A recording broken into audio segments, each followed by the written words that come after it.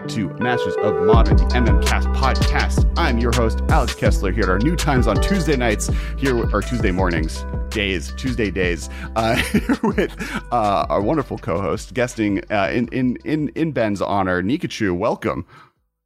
Thank you very much, Alex. Yes, I'm Nikachu, Merfolk Master. Also, something of a modern analyst. You know, this is what I'm more known for now than Merfolk these days. Most people are like, I don't even play Merfolk. I just want to hear what I want to say about modern. In a similar position of pigeonholing to only being able to talk about modern, and when I explore outside, it always runs into barriers. I sympathize, but yes, now you get to talk about modern again. Excellent. To an audience that wants to hear all about modern, yeah, you're in the right place. We're going to talk about modern on the modern cat. Masters of Modern cast. There we go. So really quickly for everyone, and then we'll get into small amounts of ads. Please just let our audience know whom you are. Where you come from? I'm Nikachu, the Merfolk Master. Basically, I started a YouTube channel about Merfolk because everyone in the Merfolk forums, they didn't know how to play Merfolk, and I was like, well, this is ridiculous. I know how to win with this deck. It's not a foolish deck, and I basically built a channel around it and then grew it from there because a lot of people, they just want to learn about modern, and I like the analytical approach to Merfolk. And I would say I have a bit of a unique perspective because I'm playing a very underpowered deck. I mean, this deck, Merfolk has no power. I'm not going to say like it has anything close to what Amulet Titan does or any busted combo deck. So if I want to win, I got to really know the metagame, and I got to grind for my victories. So I have a unique perspective, I think, from all the other players that are like, oh, how could they make this banning, this and that? Like, I come from very humble position in the metagame, and, I've stuck to it. And I still had success. Hey, I make day twos, one top 8 of a GP. But I got it.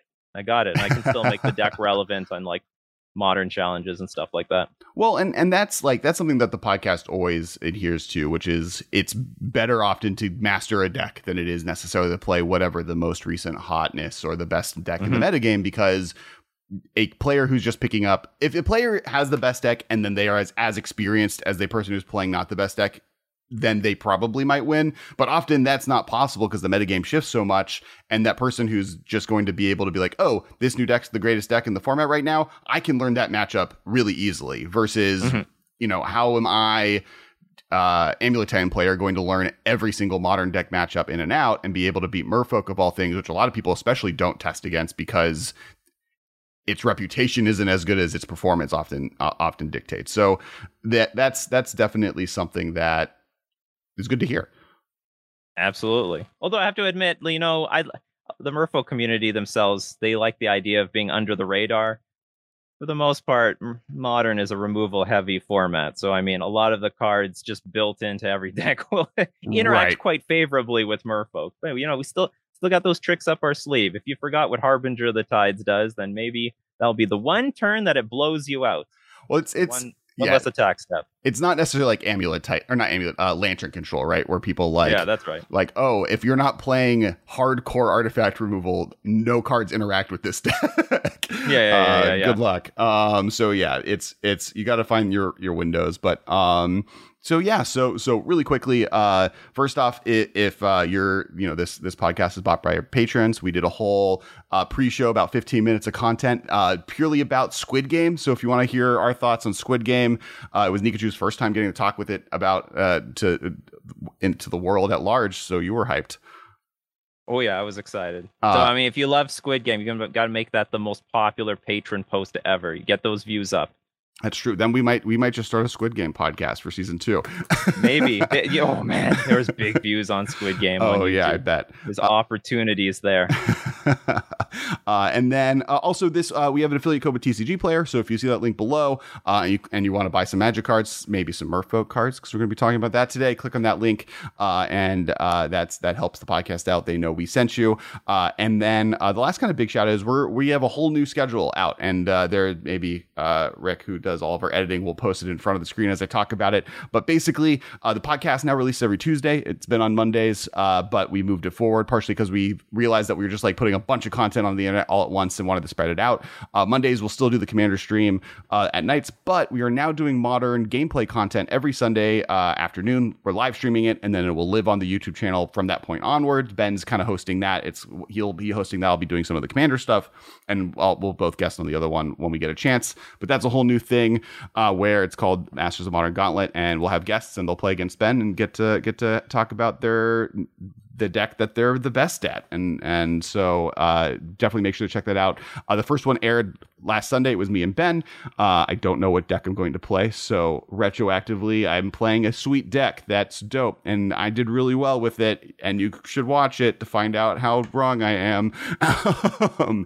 Are you a small business owner, or are you thinking about becoming one? Does the legal side of things like incorporating and contracts seem daunting? Do you just wish you could ask an attorney for help without paying huge hourly rates? I know when I started my business, it was really daunting about all the different issues that were facing me on this side, and having someone to go to and talk to, or someone that I would know what they were talking about, would have been really helpful. And we are excited to tell you about a big opportunity to do just that coming up in December. Attorney Andrea Sager, a small business specialist and the founder of thelegalpreneur.com, is hosting a comprehensive 5-day challenge for a flat fee of $19. Just $19. What is the 5-day Legalpreneur Challenge? It is an opportunity for our community of small business entrepreneurs to get legally protected and prepared for exponential growth in a new year for only $19. December 6th through 10th is a challenge week featuring one legal training video sent each morning, one live support call each afternoon, one downloadable guide for each evening, and a community to support you through the legal anxieties that all entrepreneurs face. This is a group of people that you have access to that I wish I had when I was starting my business, and this is a great way of getting access to that for only $19. Each day, the challenge will target the most intimidating areas of the law that are often overlooked by small business entrepreneurs. Daily topics include entity formation, contracts, trademarks, copyrights, and creating an annual legal review checklist. And 5 free downloadable guides are included. Challenge Week is also supplemented by a 5-day Legalpreneur Challenge course that organizes all of the content in one place, forever accessible by Challenge Week participants. So even if you go through this whole process and you need to be able to get access to this afterwards, there's a easy to go to location to find it. All of this for the one-time price of $19. And when you use our affiliate link at thecontractvault.com/ref/the mmcast, labeled somewhere around my head, or by clicking the link in the description to this episode, your help support this show, and we super appreciate it. Get your business handled. Thanks so much for checking this out, and enjoy the episode. And then the last thing is, I maybe said this last thing. This is the actual last thing. So we do a little game every episode. It's a trivia game, and I now that we've had guests on for the last few weeks, have put the onus on the guest to come up with trivia to try and stump me. So far, I keep getting stumped, so we'll do it. But the way this works is Nikachu is going to ask me a trivia question. I'm going to him and ha. You all have to try and answer it, and you're making a bet with us. If you know the answer, or you think you know the answer, comment it below. And then if you get it right, you win. We appreciate it. If you want to hit that like button, great. But if you get it wrong, you have to hit like, you have to hit subscribe. You're obligated to do it. That's the deal you made just by listening to me say it. Sorry, you should have not listened for that hot 10 seconds. But now you're into it. It's a Squid Game. It's you either do what I just said, or you're not going to die. That's terrifying. But all right, let's hear the trivia question real quick. Oh, you want to get into the trivia? Oh yeah, it's trivia time. All right. I'm not a master of Jeopardy. I'm not a master of giving questions, but I do got something from the Merfolk community. Which Merfolk staple cannot be found with the correct oracle text non-foil? Which Merfolk staple cannot be found in the correct oracle text non-foil? Huh. Okay, so I don't think anything was, because I do know that like recent sets, sometimes the foil are different, but even the new Vow staples that there's all these mistakes on, I don't think there was a difference. So this feels like it's like a 10th edition issue, because like the errata is wrong. Or like the rules clarification on 10th edition aren't on the foils. It's kind of like how like end the turn and time stop 10th edition foil doesn't have the explanation of what ending the turn means. It just says end the turn on it. So was it in 10th edition?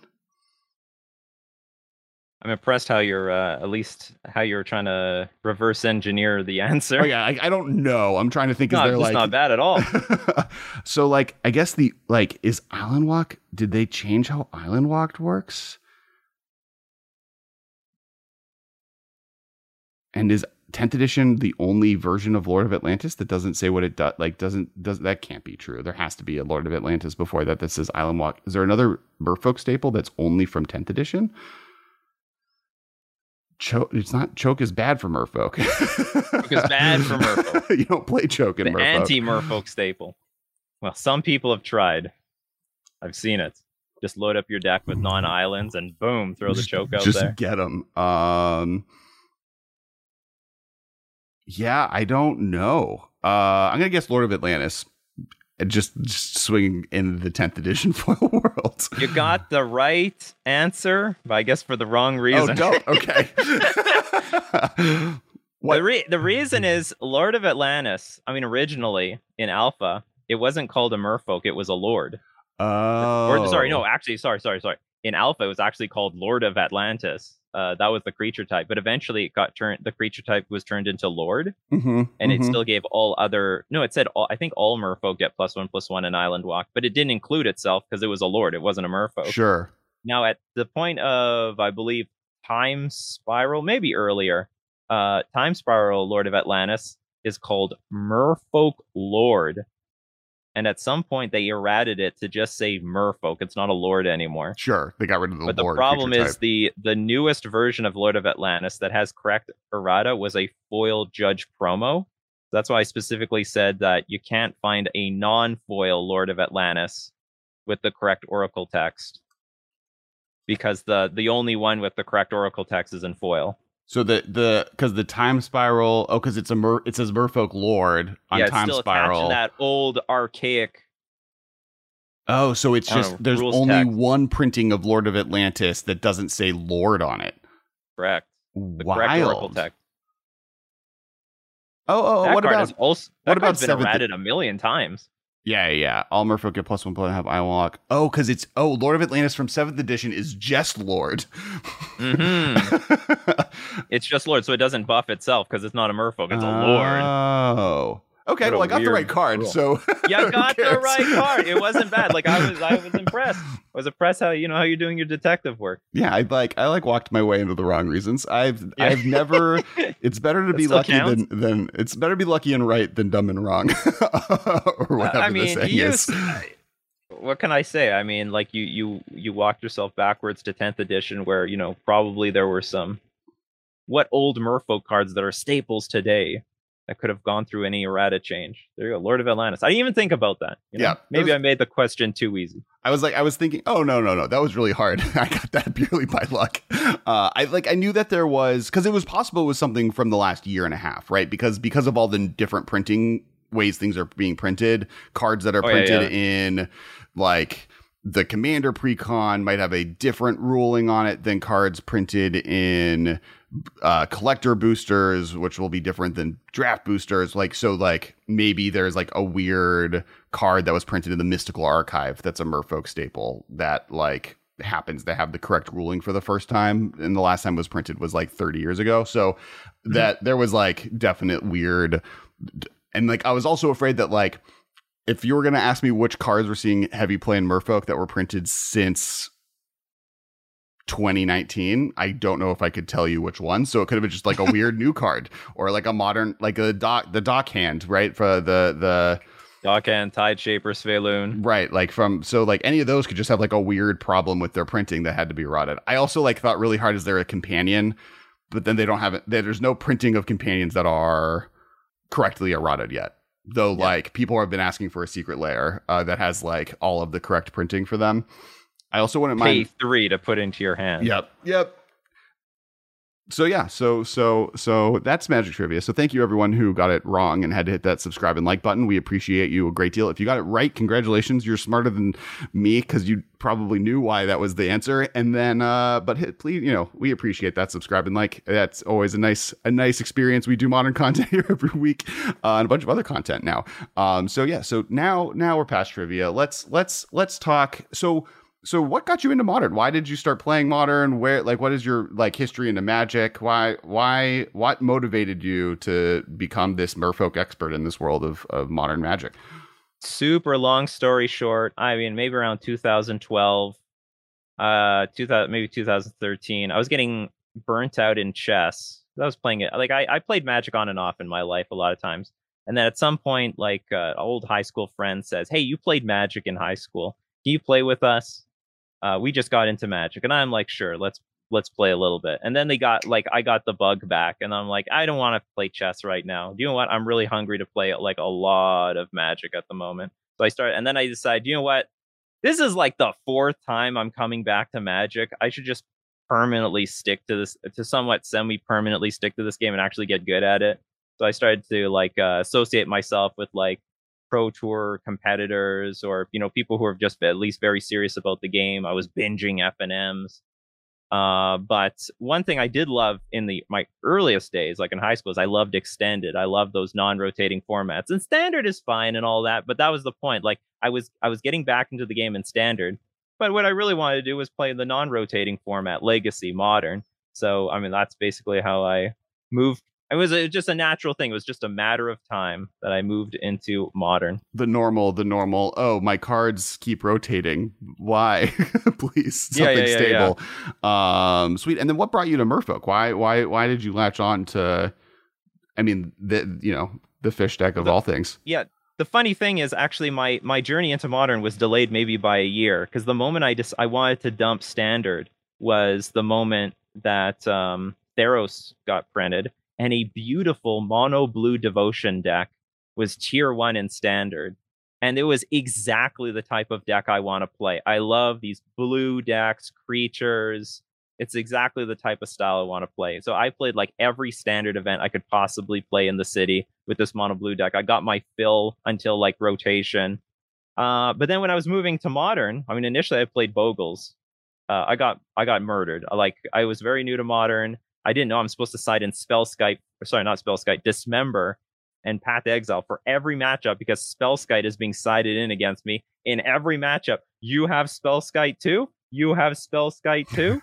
You have Spellskite too? I mean, I don't actually think Bogles is a very good... I mean, unless you have a sideboard guide, I don't think Bogles is a very good beginner deck into Modern, just because there are just really painfully awful sideboard cards against you. And I lost like 20 games straight. So I said, well, to hell with this deck. I'm not going to play this deck. I'm going to play something else. And then I found out, well, there's Merfolk. And it looks so, and it's so similar to Mono Blue Devotion in Standard. I'm just upgrading the creatures more or less. And I mean, at that point, you were playing Master of Waves in both decks anyways. So you're kind of like your main win condition. Mage. Yeah.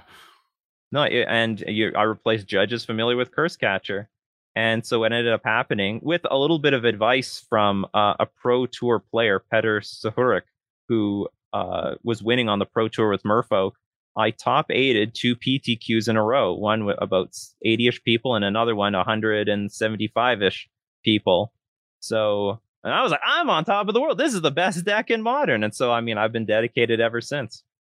Awesome. Yeah, I mean, that's you kind of came in the right moment. That's also, I think, the era where it won most of its GPs. So it was like in a moment to pick up. And well, I got into it before it got big, because my influence. Well, I don't know about the 2016 one, but I know the 2015 one.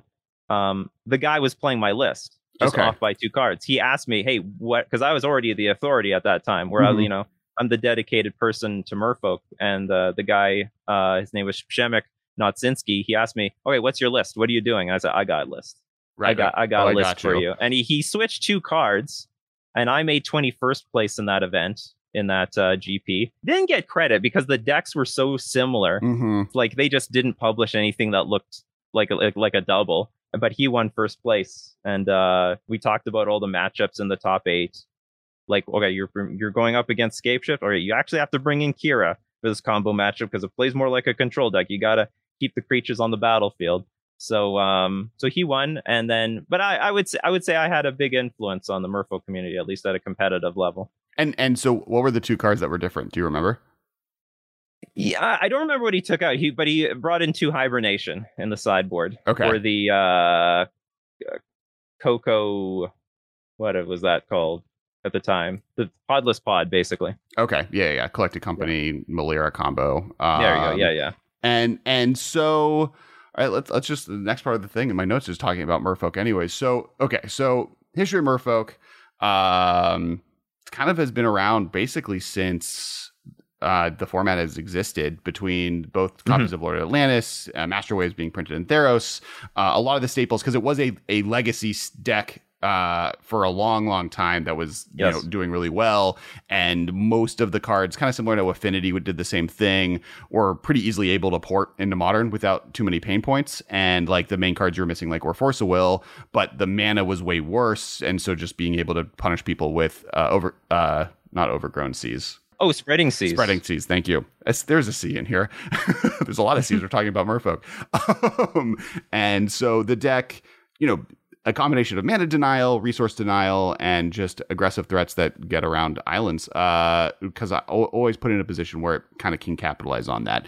In modern times, the post-Modern Horizons 1 world, it hasn't probably performed as strongly, even though it hasn't had anything taken out of the deck. Where do you see Merfolk now, and what are its strengths, what are its weaknesses, why would someone play it at the moment, etc.?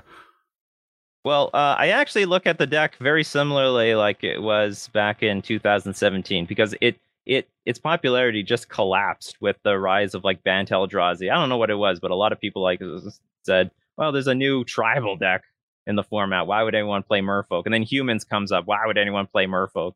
Et cetera, et cetera, et cetera. So it has... why play it? I mean, basically, it has a pretty good control matchup. Like, it has a really good control matchup for the most part. We have natural island walk. We have counter magic. We can play at flash speed pretty effectively. We get around, Ether Vial and Cavern of Souls, neuter like a huge chunk of their deck. They can't counterspell anything. There's so many games I play Cavern of Souls, I just place cards and my opponent just doesn't do anything. They just make land drop, and then they just concede. It's because they had a handful of counter magic. So you would want to play it. Well, you'd if you like to win on hard mode, because that's really what Merfolk is all about. Like I said, this is a deck with no power. There's no power in this deck whatsoever. It's on the same realm of like Death and Taxes. You have to earn your victories playing creatures, turning them sideways, hoping the creatures don't die, don't get blocked, don't get countered, nothing. You deal damage, and you have to rinse and repeat this process over and over again until your opponent concedes. So with that in mind, you have to play very accurately. It's not a forgiving deck at all. You make a big mistake, you probably blew the match. I mean, that's just how it is. So you really need to know the deck. But otherwise, it's funny. It just has enough trickiness to it, and the fact that it's so adaptable. Like, I don't want to call this too much of a toolbox deck, but there is a wide range of ways you can customize the deck. Its advantages are when the metagame is narrow. Usually, you can build a very effective deck against that metagame. And the more wide the metagame is, the more screwed my Merfolk deck is. So against a very diverse metagame, I'm highly disadvantaged. Against a very narrow metagame, I'm very advantaged. I can play very focused spells versus whether you're big mana strategies, control, aggro, whatever. But if it's all over the place, I'm going to hedge too much against one archetype or another. I'm not going to get the right matchups, and then it just flops. So with Modern Horizons 2, the metagame shifted pretty heavily, right? I mean, this year, last 2 years, biggest shift maybe in the history of Modern. Right. Like, the last 2 years have been a relatively tumultuous metagame, partially because, before Modern Horizons 2, there was Modern Horizons 1 plus War of Spark into maybe the most powerful year of Magic since Urza's Saga, and then that kind of continuing the rotation. A lot of those ended up being more like specific pain point banning problems, where you have companions, which weren't banned but were errated. You had Hogak, you had Oko, you had Once Upon a Time, you had and then you go into the era of Snow, Landfall, etc. But then Modern Horizons 2 came out, kind of totally reset the metagame, but then the metagame has actually been pretty stable since then. Does Merfolk, is kind of the world of what the metagame looks like at the moment a friendly place for Merfolk? Is it something that you maybe would take to, the Magic Fest tournament that's happening this weekend? Would this maybe not be the best tournament for that due to what decks are most popular? I would 100% bring Merfolk to the event, but I would say I am I'm in a very comfortable position with Merfolk. I wouldn't say this metagame is hostile. It's never good. Like I said, you're always working for your victories. But I've seen way worse metagames. Like whenever I see a bad matchup, I'm just like, well, this is not Lantern Control, because Lantern Control was an atrocious matchup. It was a 5%er if my opponent was really bad. Like, and if my opponent was good, then it was like a 0%er. It was like the worst matchup I can think of in the history I've ever played in Modern.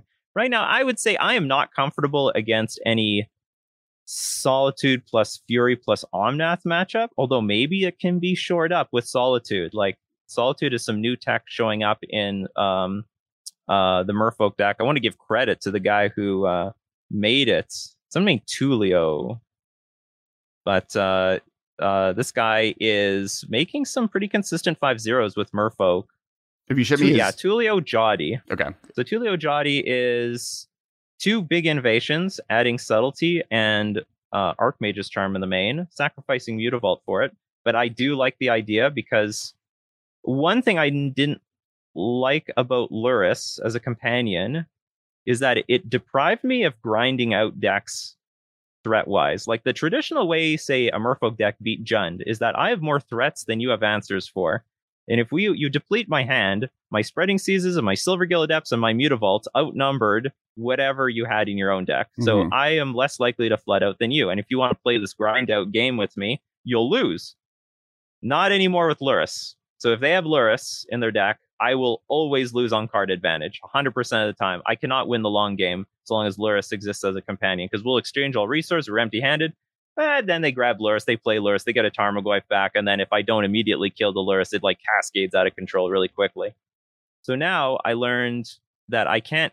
Killing things are really bad right now against a Luris deck. If you try to burn everything down, destroy everything, that's probably not an ideal optimal strategy versus a Luris deck. So this whole idea of Archmage's Charm, of stealing something from them, not necessarily putting it into the graveyard, to bounce it on top of their library with Subtlety, because when Subtlety enters the battlefield, you return target creature or planeswalker spell and put it on top of their deck. This is hitting at an angle that I like in Modern. And anyway, it's a new innovation. That's just the magic of the Merfolk deck, finding new tools to interact at the right moment of the metagame. Yeah, no, I mean, that's kind of... I mean, with Subtlety, you're fighting fire a little bit with fire, which is always a strategy that works. And then fighting fire with water. Yeah. Well, light. What is? I guess Fury is fire. We'll take fire. Yeah, Fury is fire. There we go. But then and then Archmage Charm is also tech that, like, that's also just like a very versatile tool that can, in the matchups it's bad, always is able to kind of just draw you cards to get to something that maybe is more useful, and then being at instant speed lets you play other specs that you have. So I'm going to go through some of the like top decks and maybe talk about like what strategies you would implement to try and beat it, or if this is just a matchup that's bad and hopefully you dodge it. So the first one is what I think a lot of people are pointing at for the challenge this weekend and next week as maybe the best deck in the format, and that's Hammer Time. So I mean, I built my entire deck around Hammer Time. Currently, like, almost every card is meant for Hammer Time. I play Merfolk Trickster to tap things down. I play Harbinger of the Tides to bounce them back to their hand. I'm playing Brazen Borrower to either bounce creatures or bounce the hammer back to their hand. So I'm very, very, very much have this deck on my radar, because if I don't beat this deck, I'm completely ruined. And I would say, I can say confidently, because I do like to segregate players into 2 categories, like the pros and then the casual players, because there's a very big difference between, a pro playing Hammer Time versus the casual player. The casual player, I think I have a big edge versus against Hammer Time. Because Hammer Time is a very complicated, difficult deck to play. It's almost like Affinity. If you just go all in, you might walk right into a blowout. Whereas if you chip away, wait for your opponent to tap out, then you slam them with the cranial plating, and boom, it's all over. And a very similar situation can happen with Hammer Time. If you're just going to play the hammer into open mana and you have no backup plan after that, then maybe you wasted your opportunity, because you can't, like, Sigarda's, because you play hammer equipped with Sigarda's aid, But then if you have no way of backing that up later, then, well, you might not draw anything for a few turns, and that's my opportunity to win. Against good players, I don't know. I'm going to guess I'm around like less than 50-50. Maybe I'm 45-55. Maybe I'm way worse than that. But, I always have a chance. So anyway, I think I'm pretty comfortable with my Hammer Time matchup. I can't say objectively how good I am against the pro players. Maybe I have an edge because I have so many tempo cards. But I'm going to guess not, because if they win the die roll, they're probably favored in the match overall. And I can only win the die roll like 50% of the time. So like the deck has enough speed that there's going to be some hands I just have no chance of interacting with. Sure. And sometimes the benefit with the pro player too is that, like, if you're trying to play Magic in a pro capacity, you're having to pay attention to so many different formats that, like, even if you've tested Hammer Time a bunch, and like, pro players are just very good.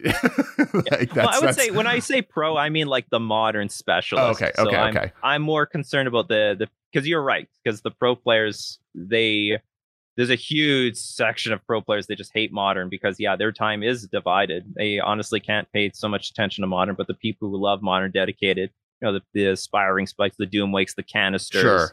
They're those are the people I fear, because I do keep them in mind, because I want to win the tournament. Like, I want to go. If I go to a GP, I always do it with the intention of winning the tournament.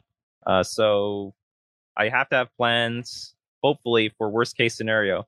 Best deck in the format played by the best player. What's my matchup like? Right. Murktide Regent. I think this is very close, but I think I'm favorable. I think I'm favorable in this matchup. They play Murktide. I can bounce it with Harbinger of the Tides or Brazen Bower. That's the whole idea, is just completely deprive them of their resources. I think I can keep their graveyard low with the Ragavan. I have enough tempo moves that I can eke out a victory. And I think one card that, at least very important to me to winning this matchup, is Kira Great Glass Spinner. I think if my creatures aren't removed, they will not beat me. So, I mean, if they spend too many resources or too much mana killing my creatures, I will come out on top. It's a close matchup, though, because if they play a Murktide, it can get really big really fast if they play a follow-up Murktide to buff up the original Murktide.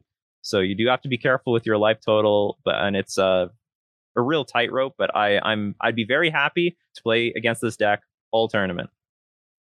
All right. We kind of talked about control, but if you want to kind of jump into control really quick, as a brief one. I will just say I would prefer not to play against the Yorion one with a lot of walls. Wall of Omens is very frustrating because it forces me to commit more creatures to the board than I want to, walking into a Supreme Verdict that I don't want to. So that's all. And they operate with more card advantage. I think they have less dead cards in the matchup, and they play Spreading Seas that can hit my Mutavault. So non-Yorion version, I'd like to play it all tournament. The Blink one, a lot closer. I still think I'm favored, but it's way closer. So way closer than for comfort. You'd rather see Kihiras than Yorions. That's right. There, I want to see. Yeah, that's right. You got it. So I guess that's one question, and we can be here. Like, jumping in against the deck, how helpful is the early information on which companion they might be playing with, or if they're playing a companion in for keeping your hand or walking into that matchup? I think overall, if I'm up against Aluris, I will try not to mulligan. I'll maybe keep a little bit of slightly. I don't want to be too greedy, because London Mulligan is really nice. Like, I don't like keeping so many sketchy hands anymore. But when I see Luris, I'm thinking like Death Shadow. I'm thinking Jund. I'm thinking like Rakdos. Like, I'm thinking Inquisition and Thoughtseize. So the more I mulligan against those decks, the more ruined I am. The only time that this doesn't work is if I'm up against Hammer Time. And then Kihira versus Yorion versus... Well, Yorion, I just can't do my... I mean, yeah. I will assume if I see a Yorion, it's like some sort of control deck. Sure. Maybe with Solitudes, Furies, or maybe it's the Blink one, but, they'll play... Well, I won't say they play similarly, but I don't think my mulligan decisions would change very much. If I see Kihira, I'll just assume it's... Well, I guess it could be Elementals. There could be Elementals. But for the most part, I think the only companion that will change my 7-card keep would be just Luris. Okay. Now moving into this is a little bit of a library of cards, but the Cascade decks, Crashing Footballs, Living End, etc., etc. I'm surprisingly a big dog. Like, these games are so close, but I keep losing. And I don't know if it's like 50-50 and I'm on the low side of variance. But truth be told, they've adapted their deck to deal with early game interaction so well, because they have to respect Ragavan and Dragon Rage Chandler. They have to kill these things really early on. So decks are more incentivized to make sure they have early game interaction. And this crashing footfall, specifically crashing footfalls, it on paper to me, this looks like a deck I would beat, because it has islands and I just need to interact a little bit. But in practice, they're more or less killing my thing on turn 1, killing my thing on turn 2, put 2/8/8 rhinos in play, and they're still tempoing me out while I could turn the corner if I can get enough stuff to stick, but I just can't. And so that's my problem against this deck. I want to say, in theory, there is some solution to crushing this thing, but at the moment, like, my records say I'm losing, so I have to figure something out for GP Vegas. It might be Kira, because like that's another thing. Like, I started bringing Kira because every single matchup I'm losing to, it's because the creatures aren't sticking, and I haven't played Kira since 2016 or something like that. It's been a long time since I packed up Kira, but there's a lot of removal in the format. So yeah, I mean, there's like Modern Horizons printed 4 of the best removal spells in the format. All right, last one, and this is kind of the Titan decks, like Amulet Titan versus Scapeshift versus any of those. Amulet Titan is just a terrible matchup. It's really bad, but I'm really happy that it's like sort of gotten worse. It hasn't disappeared from the metagame, but like, it's receded a lot. It's got new enemies. It's got to deal with Unholy Heat. There's a good Blood Moon deck in the format with the Murktide deck. And I think even the Crashing Footfall decks play some Blood Moons, some versions. So they've got some competition now. Amulet Titan can't, and also Mill just randomly being there. So they now have a bunch of random bad matchups, and that will keep. Not to say, like, a lot of people are asking me, what happened to Amulet Titan? What happened? Amulet Titan is still a really powerful deck. It's got more problems than it did before. In the past, it was just you play a Primeval Titan and it resolves and it attacks. The game is basically over. But now it's got more than just Path to Exile it has to deal with. So yeah, it's not as invincible as it used to be. It's not that it's not seeing play. It's more that it just is losing. yeah. It's a win rate is not as high as it used to be, but it's still a powerful deck. Still very powerful. And so I guess, we could keep going with different deck matchups. I guess, are there any decks that I missed that you want to kind of point out as key things that you have that might be good or bad against those decks, or key things to keep in mind for Merfolk players, and any decks that are expressly terrible as a matchup? Well, I mean, the matchup I'm most concerned about is this sort of Yorian Elemental Soup deck that's playing with Solitude, Omnath, and Fury, because Solitude and Fury, I mean, they interact for free. Like, the greatest thing about a control is at some point they'll tap out for, say, a Planeswalker. I counter it, and then I just load the board up. Violent this, play this creature at instant speed, and then you can interact with me. But now they can do things like Solitude and still interact with me, or I start building up a team and then they Fury both of them away, and they operate with so much card advantage, it's like basically impossible to compete with. So subtlety might be the answer that I needed in those matchups. I just have to wait and see that. But that's basically the one matchup I'm terrified of for the most part. I'm not really concerned about the other matchups, whatever. Merfolk is like, it's like a 50-50 deck usually against a lot of archetypes. And then you just hope to know that you're 50% better than the other person. And that's what gives you your advantage. I would just say, like, that Elemental Soup deck that now is becoming very popular to the point, like, the Elemental deck doesn't see any play anymore. Like, I thought it was one of the top 10 decks to beat, and now I don't think so. Like, people are just gravitating to the new Yorian, basically 4-color control deck. Sure. It's interesting that Subtlety has the chance of being this, like, for those who don't remember this, like, when the Titans came out, everyone was really hyped on Primeval Titan and Inferno Titan and Grave Titan and, like, Sun Titan in non-standard formats, but, like, Commander and stuff. But like, Frost Titan was like the dog. Everyone was like, oh, that card's bad. It's not going to see play. Like, it like all these other ones do something. This just, like, and then it ended up that it was the one-shot bullet against the other Titans. It ended up being repeating itself. Yeah, where like everyone, I mean, I was guilty of this walking out of Modern Horizons, talking like, you know, my hot take was that Fury was great and Subtlety was bad, and that mostly panned out. But now we've gone to the point where like Subtlety might be the card needed to fight against the other the other elementals. It's the Frost Titan of this cycle, which is wild and cool in some ways, other than the fact that they're all like $80 price tags. The Subtlety is a few bucks. That's true. Yeah, you can get your Subtlety. I would get them now. I mean, based on this conversation, I do think that they're... I mean, I do want to talk about the elementals in general. So the elementals are a weird problem because you kind of can't get rid of them. Mm-hmm. There's too many of them in some. Maybe you get rid of one of them. Maybe you, if they do become a problem. But how do you feel that these exist? I mean, obviously, two of them are pretty terrible for you. But yeah. You know what? I like them.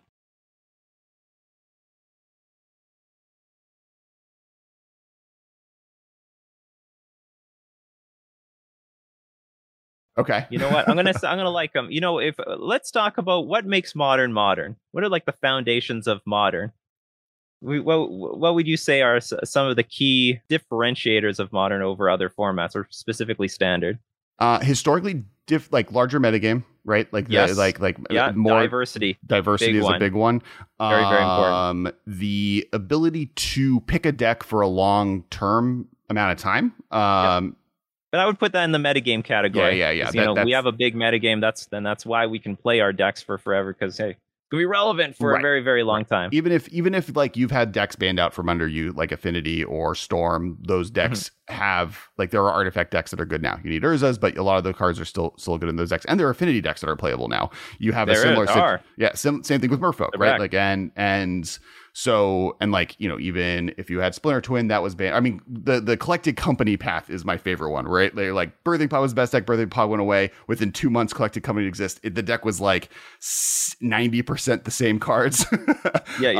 Just like upped the consistency of the combo pieces and lowered the one-shot bullets. And then that became the Devoted Druid deck, which then became the Heliod deck, which then became, you know, like it just like consistently there's been this black, white, red or black, white, green combo deck, creature deck that's existed in the format. And most of the expensive cards have rotated into the next one. And I think that's a big feature of Modern, is just being able to like pick a strategy and always be able to find a window into being able to be good at that strategy and have success in the format. Yep. Which so is now the compared to thing. Say Legacy or Vintage, what makes Modern special? Why would you want to play Modern over Legacy and Vintage? Vintage is, well, let's remove cost, I guess, from the perspective, because I do think that is obviously a big part of that. To be able to play Vintage, you could buy a car, maybe a few of buy them. A house. Yeah, some of these decks are approaching $130,000. Right. So outside of like in a world where we're proxying everything, I think that Vintage is, and I also, because I do think a big part of it is also that, and it's related to that, is community, right? Like you can go to a local game store and find Modern Night. You're just like finding there's one store in the city of Los Angeles that has Legacy Nights, and we are the second largest city in the country and top 10 in the world or whatever. So like, if we can't find Legacy games, it's hard to find them. But so outside of those two, like actually I can't play Legacy, which is the answer. There is speed, especially with Vintage. Like you're able to do stuff in the mid game that doesn't really exist in Vintage, outside of the jockeying of, oh, I'm not going to go for my thing until you go for it, but we're not really doing things until one turn. And then with Legacy, it's the removal is worse. I mean, without Force of Will and Wasteland, the format drops down to like the ability to play more creature removal, but then also have creatures that come into play. But also Legacy is faster. You can still get you can be toasted by turn 3. And that was a big thing. I think what people love about Modern is, for the most part, I mean, you even look at all those top 20 lists, so you look at how many of these can kill by turn 3. Right.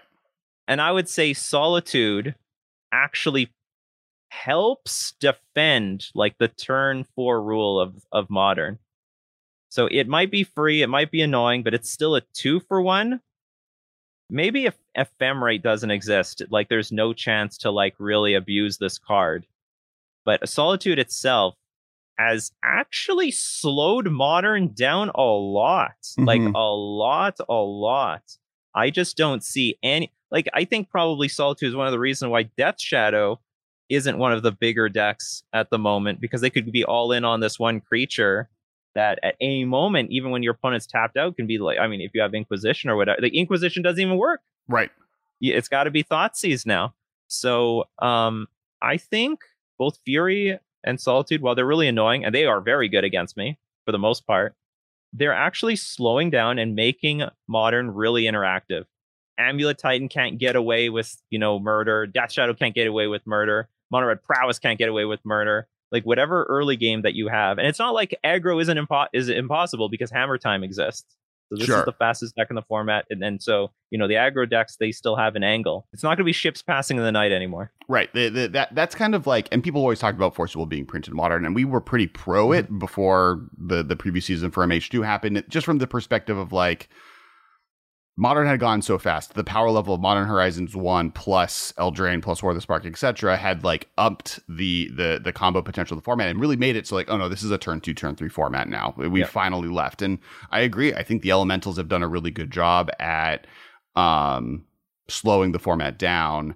And the other key pieces, Ragavan, Murktide Regent, are tempo control pieces. Like, they just printed good Delver of Secrets. Delver of Secrets has been bad for a very long time. And in Modern, in a world without Ponder and Preordain, and Wasteland, and Force of Will, and Days, and Days, but it's like a blue-red tempo deck is a thing I think people want to have in the format. It sucks that it's attached to the new Tarmogoyf as far as pricing people out of the format, but like Splinter Twin was a tempo deck that just like won because it also had a combo in it. But like, I think the thing that people were sad when it left is because that blue-red tempo deck didn't exist and hasn't really existed since then. I am, of all of the decks that we talk about, like have like the Birthing Pod speech I just went through a second ago, blue-red tempo has been the one that kind of got hit the hardest, and Grixis Death Shadow kind of took over that mantle.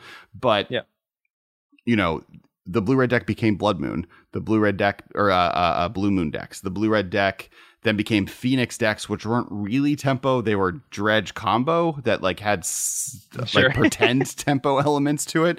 But now with Grixis Death Shadow and going into the blue-red deck, I think like you're just in, that's the new Delver of Secrets. And I think that is also beneficial. I think a format is healthy when you have a tempo control deck be one of the main viable archetypes. So there's a lot of, like the way I look at, like I'm not in love with Solitude or Fury as cards, but if we take a step back and we look at the metagame, it's still a diverse metagame, and we can't expect every deck at the top to stay there for forever. Like, things got to move. Like the new cards, and we had a lot of new cards over the last 2 years, and I think now finally after Modern Horizons 2, I think I was against the soft rotation argument, but now after Modern Horizons 2, like I don't recognize any of these decks more or less. Just burn, maybe Blue-White Control, and then some resemblance of Jund. And that's the only things that are here that I remember from like 6 years ago. Well, like Orzhov Stoneblade was a deck that existed that people would play. Titan decks have been around this whole time. Only when they unbanned Stoneforge Mystic. Well, sure, yes. But that's not for Modern Horizons 2. Well, I'm just saying from the last 2 years, this injection of cards has now changed a lot of stuff. But Stoneblade saw a lot of play. And so, I mean, it's still modern. It's still diverse. We still hit turn 4. Despite all these new cards that have been printed, I think Modern still has the flavor that it has always had. Sure. Well, and I do want to say that I think some of this is also a stratification of Modern having become an online format until very recently. So, and we talked about this a lot last week, but if you look at the results from SCG Con's 2 Modern tournaments, there was an invitational and then there was a open. And then the top 8s of both tournaments, I think it's the top 16s they had recorded, drastically different. And the main reason for that is GP metagames aren't people paying it. They're not mostly pros that have access to any card they could ever want, right? Like if I'm a pro player and I'm playing Pro Magic, I pretty much could play whatever deck I wanted because I have the connections to be able to borrow the cards I need, or I own them. And if I'm online, I have a MTG, a Mana Traders account, and I can rent any card I want. Yes. And as long as it's not like the weird moments right after a Modern Horizons set come out and just the card availability is tanked, you can pretty much play any deck you want to get into. Just remember though that at least for SCG Con, it was a split format. So there's a lot of weird modern decks into the top 8. Sure. Only because someone's standard performance was really good. And so, going into GP Vegas, this will be the first real test to see what cream does rise to the top in a 1,000 to 2,000 player event. Yeah. And that's one of the things I'm most excited by this weekend. And one of the reasons that we're working with Corbin Hostler, who does tournament coverage when GPs were happening, to actually, sponsor the tournament coverage of this event to make sure it still happened, because we wanted to see, what does this look like? What is the modern meta game happening? What cool decks can we find on the floor? I guess for the people watching, if you want to see all of that, make sure to hit subscribe, because we're going to have video of interviews posted here. Make sure to follow the Masters of Modern Twitter account at the MMCast, because we're going to be posting coverage throughout the weekend, specifically on Twitter. And so make sure to follow both places. We're going to have a bunch of content that weekend, which is going to be fun. But yeah, to your point, the one thing I will say, yes, it was a multi-format thing, but the invitational metagame was basically this list, right? It was like Hammer Time decks, Loro decks, Kahiro decks. It was like 3 different. It was just like what you would expected from the metagame if you were to go to MTG Goldfish and look up what the best decks are. But you went to the open event and Mill won a thing. There was a Time Warp Rug deck that top 16. There was just such a different look of the format. And part of that is because those are the cards people own. The real world is different than when any card is available to you, because this is a TCG. But that also means that the metagames get very, very different looking. And also which decks are good in those metagames change. And I'm this is a very condensed version of what a modern tournament could look like. And I do think Magic Vegas is going to be a much different look. Yeah. So, I think. So well, first off, you nail it perfectly that the Mana Traders accounts, the rental services, these things are creating a very different metagame online, and as they get more and more popular, no one's dedicated to their deck, whereas in paper they have to be dedicated to it. But I would expect at least day 2, or at least the top. If I were to predict the top 150 decks, it would probably look closer to what we see in the top 32s of modern challenges or preliminaries and stuff like that. But day 1, it will still be anything, right? Because not everyone's going to own these cards. Not everyone can borrow the cards. Not to mention, hey, maybe it's even worse. The cards are legitimately more expensive now. These decks are really expensive. Just looking they're averaging $1,300 or something like that. The price of these decks are really up there, especially for the really good decks. So maybe people are really going to be priced out of these things. Yeah, it'll be interesting to see what that can look like, and that I think is my biggest complaint with the soft rotation modern problem, right? Is it's just can you keep up with these prices? If I didn't buy my elemental cycles during Modern Horizons 2, one down moment right after it came out, now it's an entire standard deck or an entire deck in another format just to buy a playset of these cards. We did do so anyone joining new, for the last 5 weeks now, we've been doing kind of a key point to kind of create a list of how to get into modern, and we have episodes on what cards you should buy, but a big one was how to get into modern. We did it with the professor on what are the best ways to enter the format from an affordability perspective. Definitely recommend checking that out if you want to see what that looks like. Ironically, I'm just trying to hit up the best Merfolk players in the world within a month. I had just by coincidence. Yeah, I was oh wait, I've now had that was I needed to end it with you, right? You're the one that's built everything on that, that pyramid, and are the most actually doing tournament magic with that deck. So ending the cycle of Prof into Corbin into you of Merfolk aficionados was exciting. Corbin Hostler too, yep. Yeah. He's a big into Merfolk as well. Yep, I all 3 of them are the ones that love when I bring up the fact that Merfolk has tied for the most modern GP wins, right? They're oh yeah, you're right. I'm playing a deck that's has won a lot of things. I'm so used to people being mean to me. Proof of concept. Yeah, exactly. So all right, so this is the last bit. So we asked our Discord. You can also do it in that Discord. Some questions for you, and some of it I think we maybe talked a little bit, but I'll jump to it and we can answer some of them. So Bolt Snap Bolt asks, what cards, if any, would you want taken out of the format? I just want, it would be nice if Luris was gone. Just specifically Luris. I could at least, because it's turned these Thoughtseize matchups into like a ticking time bomb. I know I can't go into the late game against this, so I have to not so much race. I have to tempo them out. I got to choke up their mana. I'm playing on an angle that I don't really want to. Like I'll play this angle, but I've warped my deck so much. Like as far as I'm concerned, Dismember is unplayable. Like I wouldn't even want to play any sort of removal spell in my deck unless it was Prismatic Ending for exactly exiling the spell, so Luris can't bring it back. Luris is, I mean, you could say that about all the other companions as well. Like it's all card advantage, but Luris is back-breaking card advantage in an Inquisition removal-heavy deck where they just exchange all the resources and get the Luris. Okay, this game is basically over. You have like a one-turn window to kill Luris, or they'll just bring everything back from the graveyard, and you just can't come back from that. So that's probably the only card I would prefer to not see anymore, or they just change the companion role and say, I don't know, something else. I have no idea what they can do. Would you so you just ban Luros outright, like because I know people have talked about getting rid of the easy way to deal with this stupid kitty. just finally put the, like, we've tried, it's still too good. Yeah, because I don't know if like Kihira in control deck seems almost like a freebie that they're like, oh, we'll sacrifice like the two Snapcaster mages we maybe would have played just to be able to play this. Elementals is a tribal deck, so like that just feels like it belongs there. The Yorion problem, I think, is the other one, but like that one also just like wasn't seeing play 3 weeks ago, so it's hard to say that's like the one that's problematic. So Kihira is a free 8th card, but I don't know why people don't talk about this more. Luris is a free 8th, 9th, 10th card. Right. Like that's my problem with Luris, and it's not bringing back chunky stuff. No, it's bring back 1-drops and 2-drops. Like if these are really easy things to cast, if you have 3 mana to put Luris in your hand, you generally have a 4th one to just immediately play a creature from the graveyard. So Kihira is just a random 8th card, but I would say Luris cascades or spirals out of control worse than Ragavan does, because the moment someone plays Luris is when they know the coast is clear and the game just so basically ends there.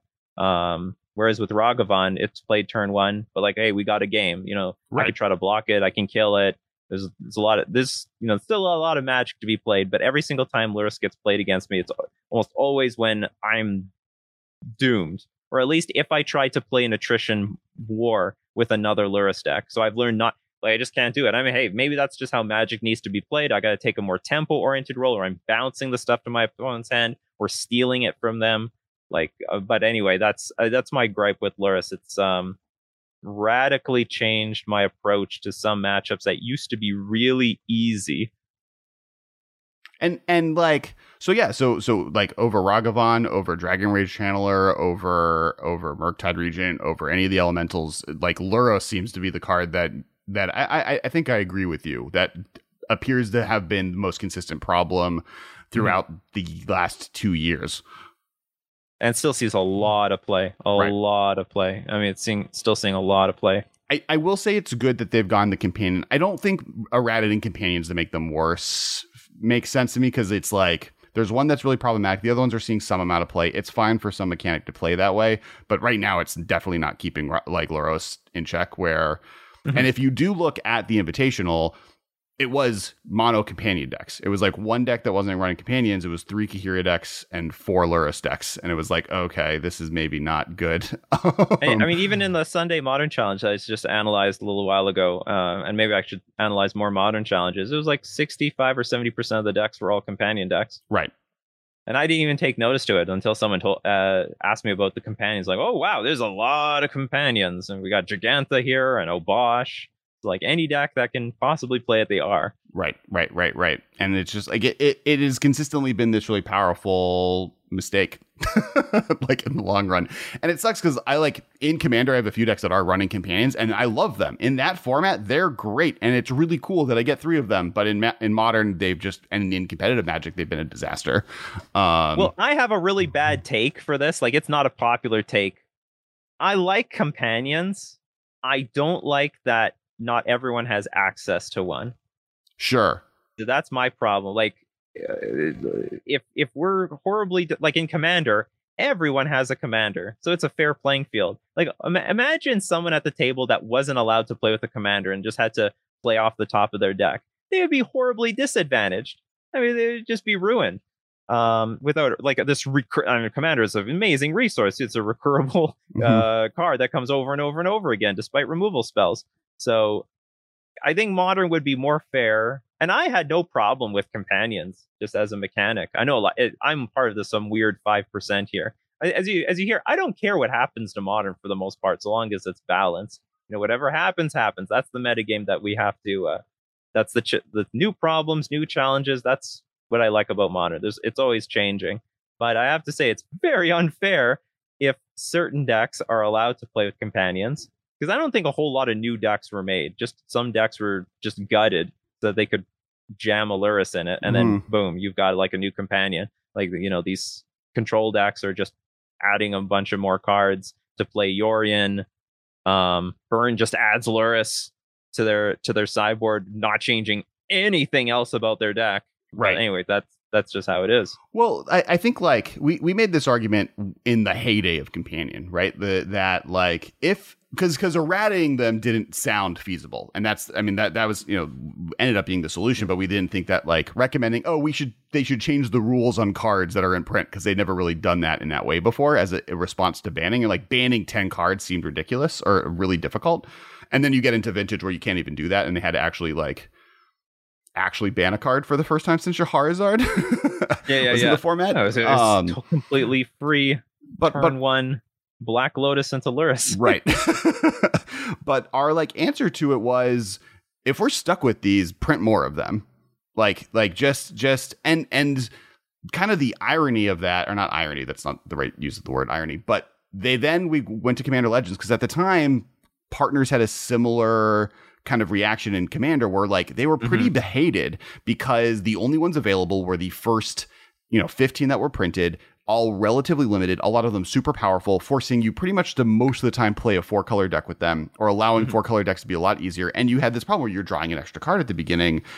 Then Commander Legends came out, they printed 30 of them. Now, like, there's a ton of different strategies that can take advantage of them. The power level of them is all over the place. Every type of deck can use them. You don't need to use them. They're not necessarily better than playing other decks. And now they're people's favorite mechanic. I want more of them. Oh, wow, that's interesting. Yeah, so I have this take on Companion. Like, I like Companion, but, like, I have a feeling we're not going to see anymore because it sounded like 95%. And they didn't come out with any more. Right. Since then. So maybe they did have plans. They're like, you know what? We got to scrap this. This is a really dangerous mechanic for Modern. But yeah, I would prefer to see more. But like, they're just not going to do it. So it looks like if they don't print too many, then one day these are all going to get banned. Yeah, I can imagine Lurrus getting banned. I could also imagine them like once in a while. Like I could see them doing a Merfolk Companion like tomorrow. I could imagine like they're just like Modern Horizons 3 Companion. Yeah, Merfolk. like there's one, like the same way they did a Merfolk God, right? Like there's going to be like one random Merfolk like companion, or like maybe two, and it's like a hark back to the fact that mechanic was used before, in the same way random cards have that in Modern Horizons, and we get and like that's an easy one, right? Like people are like, oh, I can't think of a lot of cool ideas, and the easy one is just a tribal one, just like every card in your deck has to be a Merfolk that's a creature. And that's like a companion. Like elemental. Yeah, like exactly. And like that they could do for days. And so I could see us going to a tribal set and maybe getting a cycle. That's like another place I could see it. But I agree that either it needs to be dealt with, or a solution might be print a bunch of them.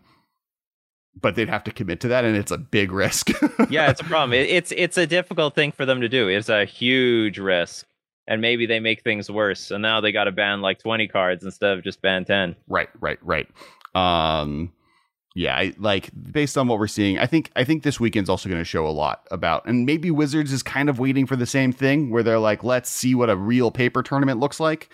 with actual active participants, and like, do we need to do something? And they might see that window. It has been nice though since Modern Horizons 2 that there has been this stabilization and there hasn't been bans. I'm glad they didn't like ban Urza Saga out of the gate or Ragavan out of the gate or like even Luros at this point. But I think we are getting to the point where seeing one of these cards go is becoming more and more likely as it just is gutting decks. Like there's cards that don't see play anymore because just Luros is around, and why play a 3-drop? There was an argument back in the day that's why they banned Splinter Twin. Was like, we had Tom Lapille on the episode and he was like, here's the issue. You can't play a 3-drop that's a sorcery in Modern anymore because Splinter Twin exists in the format. And Aaron Forsythe is going to go in his office. He's going to be sad and walk out. I'm like, I guess we have to bring Splinter Twin. And like 3 days later, banned it. It's they axed the damn thing. It was like, oh, Tom Lapille just like totally predicted what was going to happen. So that's great. So yeah, it's definitely a thing that I can imagine happening. And then we'll have 10 years of people wanting to bring Luros back because you'll have nice. Maybe. I don't know if there's a devoted fan base for Luros as there was for Splinter Twin. Yeah, I think Luros is a card that is going to be one of those like, yes, thank you. It'll be not like Hogak levels because that was like an emergency ban, but there'll be a Gitaxian probe. Yeah. Like, thank you for your time while we were together. Right, exactly. Time to move on. All right, so I think to see other people. This is from Van Gogh. Where do you see the room for Merfolk to evolve to? We kind of answered some of this, but the last question is the one I want to get to mostly because the current decks that pop up in challenges seem to have a very robust core with limited wiggle room to pivot in other directions. Can you see green or white or other splashes work its way back into the deck, or is the core too settled in the current meta? Well, I don't really like the green because I cannot. What I loved about green, Commander Speaker, Merfolk Mistbinder, is that you had a lot of power at a low mana cost, but now because of Fury and Solitude, it just doesn't matter. It like really does. You will never get under. Merfolk wasn't fast to begin with, and now it's like it looks really slow in the face of these free interactive removal spells. So I'm not even considering the green at all. White maybe has a really solid chance because of Prismatic Ending. And I can favorably play it with Chalice of the Void, maybe if I want to. But even without it, like, it's just well positioned. That's why it's one of the best removal spells in the format. Deals with Ragavan, Dragon Rage Channeler very cleanly. Luris can't bring it back. So, I mean, maybe there's room to play a white splash specifically for Prismatic Ending, because it's a removal spell that maybe Merfolk actually wants. And actually will remove things, and it's gone forever. It's the most played card in the format for a reason. Mm-hmm. What about red or black? We've got nothing for black. There's like this. I don't know. Maybe there's not nothing. Maybe there's something to explore there, but it's nothing useful. Like, you think black, you think Fatal Push, you think, I don't know, Blood Chiefs. There's Inquisition, Thoughtseize, but that's now you're playing into everyone else's hand. Like, Yorion is a card. Most of these Yorion decks, they're card advantage machines. So you're never going to really grind them out with Thoughtseize. And I don't want to. And also destroying creatures plays into Luris, so I'm not really looking at that. The advantages to red, I've played it before. Bolt is nice. Just randomly throw Bolt at your opponent. Sometimes that makes combat damage a lot easier. And having access to Blood Moon is sometimes convenient. Some decks just lose to Blood Moon, and that's just, hey, it's literally sort of a one-card win condition sometimes. But that's about it. Outside of that, I'm not really looking at the other colors. I would say white is the most possible. But still, like, whenever you move into another color, you're immediately weaker to Blood Moon. Like, when you're mono blue, you crush all the Blood Moon decks. Sometimes they bring it in against you because of Mutavault. They're fools. They usually mana screw themselves. So, like, I'm all in favor of anyone bringing in Blood Moon against me. But the problem is when you start splashing a color, you now realistically can lose to a Blood Moon, because if you might end up just being dependent on Aether Vial or something, or it really chokes up your mana. So many of your cards are double pips too, right? Like, yeah, like exactly. If you get off of, if you're just like, oh, island red blue land that is now permanently red, I just can't cast spells.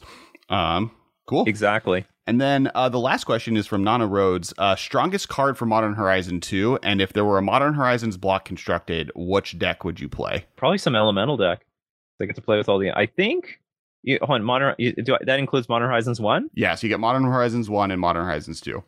It probably has to be some sort of elemental Uro deck, or maybe not Uro. Something with Ephemerate. That's that's probably the best. That's probably the best deck in some block. It's very interesting to think about block constructed. Best card out of Modern Horizons 2. Like maybe it's Dragon Rage Channeler. I mean, maybe it's that. Maybe it's a close between maybe Dragon Rage Channeler, Ragavan, and Solitude. Those are all very. Urza Saga maybe is the fourth if you're picking a top four. I mean, Urza Saga is the greatest chance of being completely busted in half, but no one's found the deck yet. So I mean, that could easily be number one. But there's been a lot of cute decks with Urza Saga. People are just randomly throwing it in like in Jund. So I mean, that does show the power level of Urza Saga. Like Hammer Time decks, right? That's like probably the best deck for it too. And then you have yeah. Oh, and for sure, Prismatic Ending, I guess, is the fifth. Prismatic Ending. Top five. So Prismatic Ending's not Subtlety, the white one. But like something like Ragavan or Dragon Rage Channeler. Like once they come out early, you could potentially just lose to them.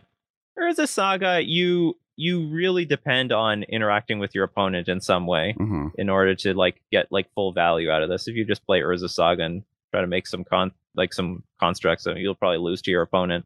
But I would say Urza Saga has the highest ceiling because it is a tutor. As more artifacts come out, this could end up one day being above and beyond the best card printed in Modern Horizons 2. But just after a few months, probably Dragon Rage Channeler or something like that. Sure. All right. Or maybe Ragavan. I don't know. There's a debate. I want to say it's Ragavan, but a lot of people make a good argument. Dragon Rage Channeler is an amazing card too. Sculpts the top of your library better than it steals cards from your opponent's deck, like Ragavan does. I think I'm hard on Prismatic Ending, but I think like all five of these cards are like really good arguments. I think the elemental problem is that if there was only one of them, it would be a good argument, but because there's five and all of them are seeing play. It's hard. What I loved about Prismatic, I made a whole spoiler video about Prismatic Ending. I thought this was above and beyond like one of the most amazing removal spells ever. It probably just is the best removal spell ever.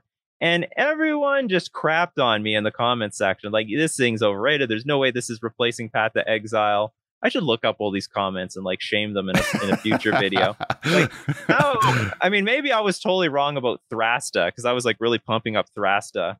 It's like I kept this video up too, just because it keeps gaining views. People are, I guess, looking at the open Thrasta in a Modern Horizons 2 booster and like, I gotta look up like who's talking about this. Well, I talked about it, but anyway, it sees no play.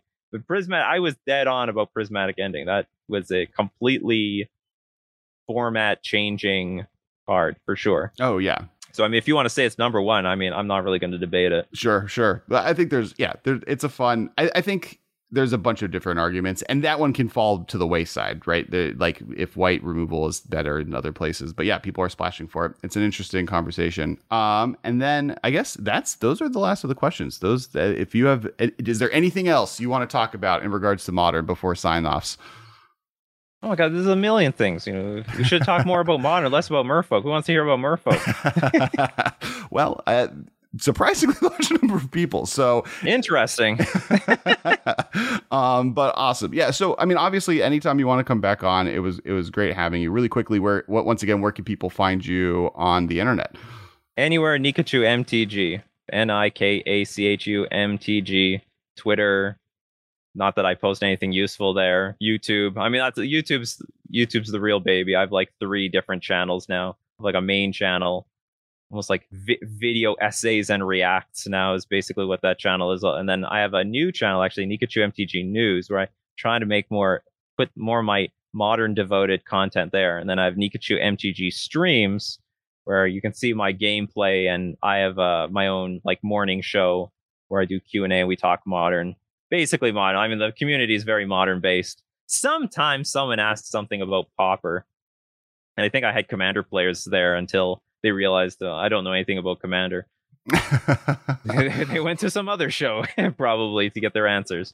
Yeah, you got to get those Commander questions out there. Like companions are good there, but terrible everywhere else. In for the format, not in quality of the card. Mm-hmm. It's the opposite problem. But so once again, thank you so much for joining. For if you're listening to this for the first time and you want more modern content, we release this podcast every Tuesday now. Please hit that subscribe button. It's super appreciated. We have a Discord and all that stuff that, like, all these questions, if you want to ask questions to our guests or us, we post what that episode is going to be and we hit up the questions when we have time. So definitely check out the Discord and make sure to stay tuned. Every Sunday we're doing modern gameplay now, live streamed. It'll be on twitch.tv/Cass Wiley and live stream to this YouTube channel. So either one, make sure to check it out, and then it'll be posted and live on the YouTube channel indefinitely. So if you missed this week's episode of me and Ben playing, I think I'm going to try making a time sieve deck of some variety work. Make sure to check that video out. Make sure to follow Nikachu. Thank you so much for joining the podcast. It was great having you on, and we'll be back. Oh, and last but not least, make sure to keep an eye out for the Magic Fest Vegas or whatever. Yes. Magic the Gathering Las Vegas. We'll have a bunch of coverage here and on the MCAST Twitter, and so it's going to be a big deal for the next week. We're super hyped to see what the metagame looks like, and hopefully Merfolk can top 8 another one. For the professor has that extra incentive. Oh, if I win that's this right. tournament, I get a business class trip to his studio for a video. So I am technically playing for more prizes than anyone else in this room. Yeah, no, it's fair. You get he mentioned that on the podcast before, and that's true of anyone playing Merfolk. So if you not just me, if you top 8 the tournament with a Merfolk deck, the professor will fly you to Portland to do a whole video about it. So definitely. No, he said we have to win. We have to win. You have to win. You have to win the whole one. I thought, okay, I'll take win. Yeah, you have to win the whole thing. I'm not going to promise anything. I don't have any stake in it. All right. So once again, thank you everyone watching. Hit that like button, subscribe button, watch all the other videos on all the content, etc. And we will talk to you next week. This has been a production of Time Traveler Media, sending podcasts into the future.